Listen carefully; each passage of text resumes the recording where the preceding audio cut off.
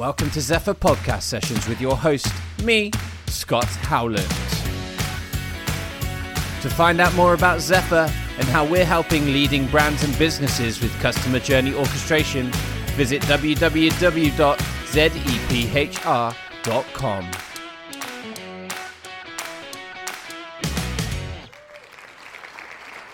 Today we've got Julian Thorne of the Big Wheel Consultancy joining us on the Zephyr Podcast Sessions. Julian, hey, great to have you on the show, and it would be great if you could just introduce yourself. Well, as you said, Scott, my name is Julian Thorne. I'm the founder and owner of the Big Wheel Consultancy. I started the company 6 years ago to help any business or organisation grow their recurring revenues via membership or the subscription business model. So we work with most of the UK's leading magazine newspaper publications, partly because my own background is in media, but we also work with traditional membership organisations as well as startup businesses looking to grow their recurring revenues. And I set the consultancy up to offer strategic and marketing consultancy as well as data analytics and forecasting services. But it's all focused on the recurring revenue business model. Nice. And obviously, I guess in today's kind of economy, there is a kind of recurring relationship, recurring revenue kind of model going on right now, right? And it's getting, I guess, more and more common in the business use cases. Yeah. Recurring revenue is one of the fastest growing business models out there, partly driven by poster childs like Netflix and Spotify from the consumer side, but also investors really starting to understand the values of recurring revenues, especially when you loan a business money. A powerful model. So it's great to be able to talk to you today, and hopefully today what we're going to learn about, and I had a quick sneak peek at this the other day when we were having a conversation, is lifetime value, and I hear you're somewhat of an expert. That's nice of you to say so, Scott. I think if you work in recurring revenues, you have to understand lifetime value. So I'd be fraudulent if I claimed I was a recurring revenue expert without understanding lifetime value. So hopefully I can talk about it with some knowledge. No, that's great. That's great. So I'm going to ask you the question. Let's see how simple we can get an answer. What is lifetime value? In very simple terms, it's the total customer revenue over the course of a customer's relationship with a company, minus the costs of acquiring that customer and then serving that customer. So there's a little equation there. No, that's a good start. So just go over that. Can you just take us through that step by step at all and what that means? Yeah, sure. So the total customer revenue that a customer creates over the lifetime of their relationship with a business is, in essence, all the money that they spend with that business. So if it's a very successful recurring revenue model, every year or every period, customers will increase the amount of money they spend with you on average. So their average revenue per user, or ARPU, they will increase that. The difficult bit, I suppose, is determining how long a customer is going to be with you, or predicting how long a customer is going to be with you if you're trying to anticipate or forecast future lifetime value. If you're looking at past lifetime value, you can only really calculate that after the customer's left, because then you know that they've gone.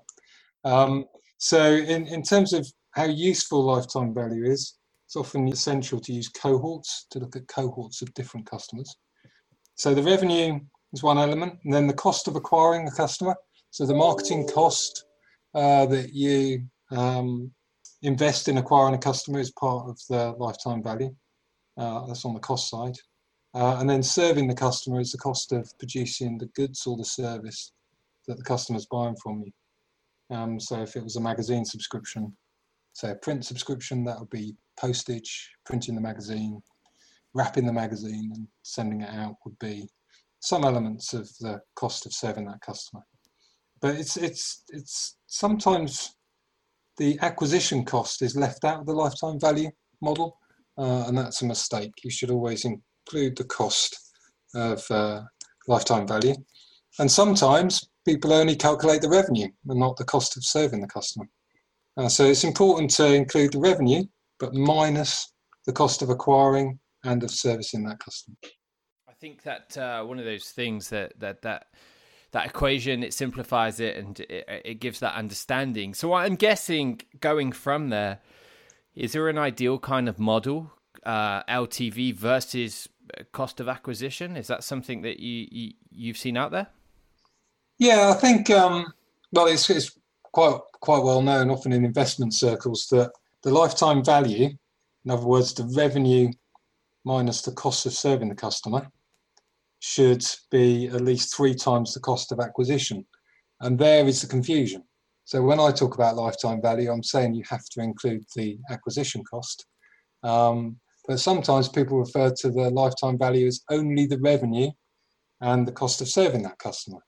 Then they say if that is the case, then that value that customer is creating has got to be 3 times the cost of acquiring them. So that does create some confusion around what lifetime value means when people try to come up with that ratio. It's a useful ratio, but it's a slightly different way of calculating lifetime value because it's only the revenue minus the cost of serving that customer. So for my pea brain, I'm just going to try and put this into my simple terms. So you're looking at kind of if you spend, I don't know, you're getting £30 from that customer, you spent £10 to acquire them. Yep, that would be 3 to 1. So let's just do it in, you haven't got a pea brain, Scott. Let's just do it in simple. So if we had a customer that was spending £100 with you, but it cost you £10 to send the product out, so you were making £90 in margin, 100 minus 10, and you'd spent £30 acquiring that customer, then 90 divided by 30 is 3.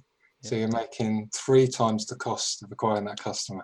And that's the 3 to 1 ratio that a lot of investment companies or people that are looking to invest in startups are looking for something that's going to generate a 3 to 1 ratio of revenue minus cost over acquisition. Nice. Does that make sense? It does make sense completely. What is the, I don't know, maybe you can anonymize this, and it's probably right to anonymize this, but what is the best LTV to cost of acquisition that you've seen? It's a very good question. It comes back to the point about cohorts, actually. So if you look at customers across an entire business, LTV divided by customer acquisition cost, that's useful for you to understand the entire business's success. But if you look at it by customer cohort, some of the customers within a business might be, 10, sometimes 20 to 1, and others might be only 1.5 to 1. So it depends on the cohorts of customers, and where that's really useful is to work out what types of customers are generating you greater value than other types. And LTV is very powerful at enabling you to understand that a bit more. But it can vary massively to answer your question. No, that's really interesting, and obviously that's something that I guess is interesting in the way that people see that. What is a healthy LTV to kind of cost of acquisition ratio, and what's kind of a special one. But obviously looking at the cohorts there, it sort of makes sense because obviously you've got, I guess, some people that maybe don't convert as highly as others. So obviously that would totally make sense in how that works. If you're taking that, and I'm flipping this slightly now, obviously there's somewhere an LTV might have been lower, cost of acquisition higher. It doesn't quite work. What's the most common mistake you've seen around LTV? I think the most common mistake is how the company defines LTV is not fully understood by the decision makers within that company or the marketing managers within that company in a consistent way all the way through. So as we talked about earlier on, Scott, LTV is calculated in the traditional sense by the total revenue generated by that customer over the lifetime of your business, which is interesting to look at. But in practical terms, if you're trying to work out how to spend your marketing budget, sort of almost a bit useless, actually, because when it comes to spending your marketing budget, you're trying to work out over what period of time you're going to make your money back. And if a customer's with you for, say, 30 years, not many people have got a 30-year investment time frame. Some people have, if you're investing in infrastructure, maybe. But if you're selling a magazine subscription or a newspaper digital subscription, no one's going to wait 30 years, even though the customers might stay with you for 30 years. So understanding what LTV means as a shorthand in the business is commonly understood in the business, is really important. That's often a mistake that people make. One marketing manager or marketing director or CMO is talking about LTV in one sense, and the finance director is talking about it in a different sense. When that happens, you end up in a problem. So I always encourage people to think about LTV over a period of time, whatever the investment time frame is for that business. So if the aim is to make your money back in 3 years, talk about customer lifetime value over a 3-year period from start to finish, from 1 year to year 3. Don't talk about it over the lifetime of that customer, because it's important to understand when you're going to get your marketing money back. So once that's established and you've got an understood way of talking about LTV, a commonly understood way of talking about LTV in a business, then it becomes quite powerful, because you then say, okay, what's the return over a 3-year LTV from us doing a TV campaign combined with a PPC campaign? What's the LTV of our customer cohort aged 45 to 55 as opposed to those aged 25 to 35? And as you start to understand that comparative LTV between different customer cohorts or different marketing approaches, then you can make quite informed marketing investment decisions about where you put your money in order to generate a return, using customer LTV as a way of calculating that. Nice. I like that. And that was very concise, because obviously I know how I guess how long these kind of conversations can go on for sometimes, especially trying to sync together finance, marketing, and all these kind of different teams and verticals within an organization. I guess it's good to have that common understanding of LTV and understand that across the business. Yeah, no, that's true. I think if you haven't got a common language, you end up with misunderstandings. That's any business, right? Yeah. So obviously, we're hearing a lot at the moment about subscriptions. So we're seeing a lot about propensity models to buy, to churn. How does this relate to LTV?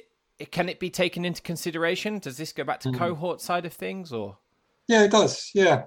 So if we take the customer acquisition cost, the way of driving that down is to increase the propensity of your target market to subscribe to your product. So understanding the potential conversion rates of your target market is key to understanding how to reduce your customer acquisition costs, which in turn feeds through into your lifetime value. So understanding that propensity is important. So in the case of digital newspapers, for example, it's often the case, not always the case, that people who subscribe to email newsletters are more likely to have a high propensity to subscribe to the digital subscription than people that don't. And once you understand that, then it informs how much effort, resource, money you put into developing your email newsletter strategy, because you know it's going to decrease your acquisition costs and therefore increase your lifetime value. So again, it's about allocating scarce resources into the right place. When it comes to propensity to churn, out of all the numbers in the lifetime value model, of which there are quite a few, the renewal rate is the most important one. It's the one that if you move it by a couple of percentage points positively, then it has a pretty big impact on the bottom line. So understanding what causes churn and conversely what leads to higher retention, two sides of the same coin obviously, is really key to being able to drive retention rates up. So understanding often the correlations between customer behavior and higher retention. And again, using the same example actually, customers that are paying for digital subscription products but also regularly read their email newsletters tend to have a higher retention rate. So in that particular example, investment in email newsletters will give you positive impacts on two elements within the lifetime value calculation. The first on reduced acquisition cost and the second on higher retention rates. So understanding those correlations between behaviours and outcomes is very, very important when you're trying to develop your lifetime value model. Absolutely. And obviously it's quite interesting. You picked up renewal rate there as the most important lifetime value metric. I'm going to flip that slightly. What, in your opinion, is the most important part of the customer journey, though? Good questions. Okay, Scott, so it's related to the retention rate. So of all the elements in the retention rate, so people often look at, say, first-time retention rate, second-time retention rate, third-time retention rate. The most important one out of all of those is the first-time retention rate, for the seemingly obvious reason that if someone doesn't retain the first time, it's literally impossible for them to retain the second time. So the first-time retention rate is the most important one. And the thing that has often the biggest impact generally, so it's just as a generalism, is the experience that the customer has during the welcome and onboarding process. So when they first join a business as a customer, what their first impression is. So if their first impression is a very positive one, it tends to lead to high retention rates, even if that retention decision is made a year later, or sometimes longer than that. The first impression is vital. If the first impression is weak, the company is already on the back foot in that relationship with the customer. If the first impression is strong, then the relationship with the customer tends to be strong as well, and that tends to be reflected in higher retention rates. The great thing about analysing your welcome and onboarding program is it forces companies to understand the sort of intersection between their acquisition marketing and their retention marketing. So I don't know about you, Scott, but I've often come across marketing teams where the acquisition marketeers are heavily incentivized to acquire new customers, and they do a great job and they get all the bonuses, and then the retention marketeers are incentivized to retain those customers, and they have an absolute nightmare and don't get any bonuses and leave, because the acquisition marketeers have, in essence, brought the customers. They said, subscribe to this product and I'll send you 50 quid Marks and Spencer's voucher. Or, there's no real effort to sell the true value proposition of the product. And in a good welcome and onboarding program, what you're trying to do is a couple of things, really. You're trying to deliver on the value that you offered the customer in the first place when they decided to part with their money to join you. And the welcome and onboarding process is designed to allow the customer to extract value from that decision immediately. Yep. And if they do, they think well of you, and retention goes up. But the flip side of that is you also get to understand them a bit better. So they're interacting with you, they're engaging with you, which allows you to get to know the customer better. And as you get to know the customer better, you can start to personalize the experience. The customer feels more valued. And again, that's then reflected in the retention rate. So I think, to answer your question, the most important part that I often focus on, and I encourage my clients to focus on, is the onboarding and welcome program. Because if it feels coherent, it means that the acquisition marketing is coherent with the retention marketing and the product proposition. If all of those three things are nicely joined together and coherent, which can only happen, which is the secret to a good onboarding and welcome program, then you've got a good product, a good acquisition marketing program, and a good engagement and retention program. Got all three of those together, you've got a good business. So it's a good place to look. I like that kind of finishing statement there. The three of those gets you a good business. Look, I think as terms of lifetime value and talking about that as a theme, I think it's great to kind of finish on that note. I kind of picked out some of the things that you said there, and I'm just going to recap them now. I think one of the key things here is don't think about lifetime value as a whole customer throughout their whole journey with said company, because it might be like 30 years. Think of it over a period of time. When are you going to get that kind of marketing spend back, the cost of acquisition back, and how that's going to work? some of the key metrics we've looked here. Renewal rates, that's one of the key metrics in the lifetime value calculation. But most importantly, probably is first retention.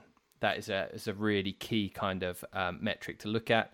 But also alongside that, the first impression is vital. If you're going to concentrate on something, make the onboarding and welcome program great. And then that's going to help kind of move that forward. And my last one is kind of the ideal lifetime value versus cost of acquisition. And this is embedded in my head now, 3-to-1. And even if my, as I said, P-brain is able to understand this, then I think we're onto a winner there. So from the position of and the theme of lifetime value, thank you very much for that great kind of lightning talk there, and good informative understanding of what that is and how that relates to different businesses. I've got a couple of random questions that I'm going to ask you, and I'm going to start asking these to every kind of interview that I do on this podcast. First one is, we're building out our coffee club playlist. Can you name an upbeat song that we can add to that? I'll give you a song that makes me smile. There we go. Every time I hear it, because it's by a band called the Scatterlights. Scatterlights. And it's called Eastern Standard Time. It's a ska song. Scatterlights. Look at that. I will make sure that is added, and it's on the Zephyr Coffee Club playlist, which will be sent out on a link. Second one, if we were going to a bar, and it was a Thursday night drink in London, and you had to go and order a tipple, what would it be? You can get this drink in London now. It's a beer. It's a lager made by a local brewer near me in Kent. It's called Curious Brew. It's really nice light lager. Nice summer lager, actually. So yeah, have a pint of that and listen to the Scatterlights. Look at that. There we go. That's what we're doing there. And last question from me. How can any listeners get in touch with you to find out more about what you're doing in lifetime value? Well, go and have a look at our website, www.thebigwheelconsultancy.com, or email me at julian@thebigwheelconsultancy, all one word, .com. Perfect. Look, Julian, well, it's great speaking to you. I know we're all locked up in lockdown at the moment, but we've got a bank holiday weekend coming up in front of us. But look, a pleasure to speak to you, pleasure to connect, and thank you very much for being on the Zephyr podcast sessions. Thanks, Scott. It's been a pleasure. Thank you.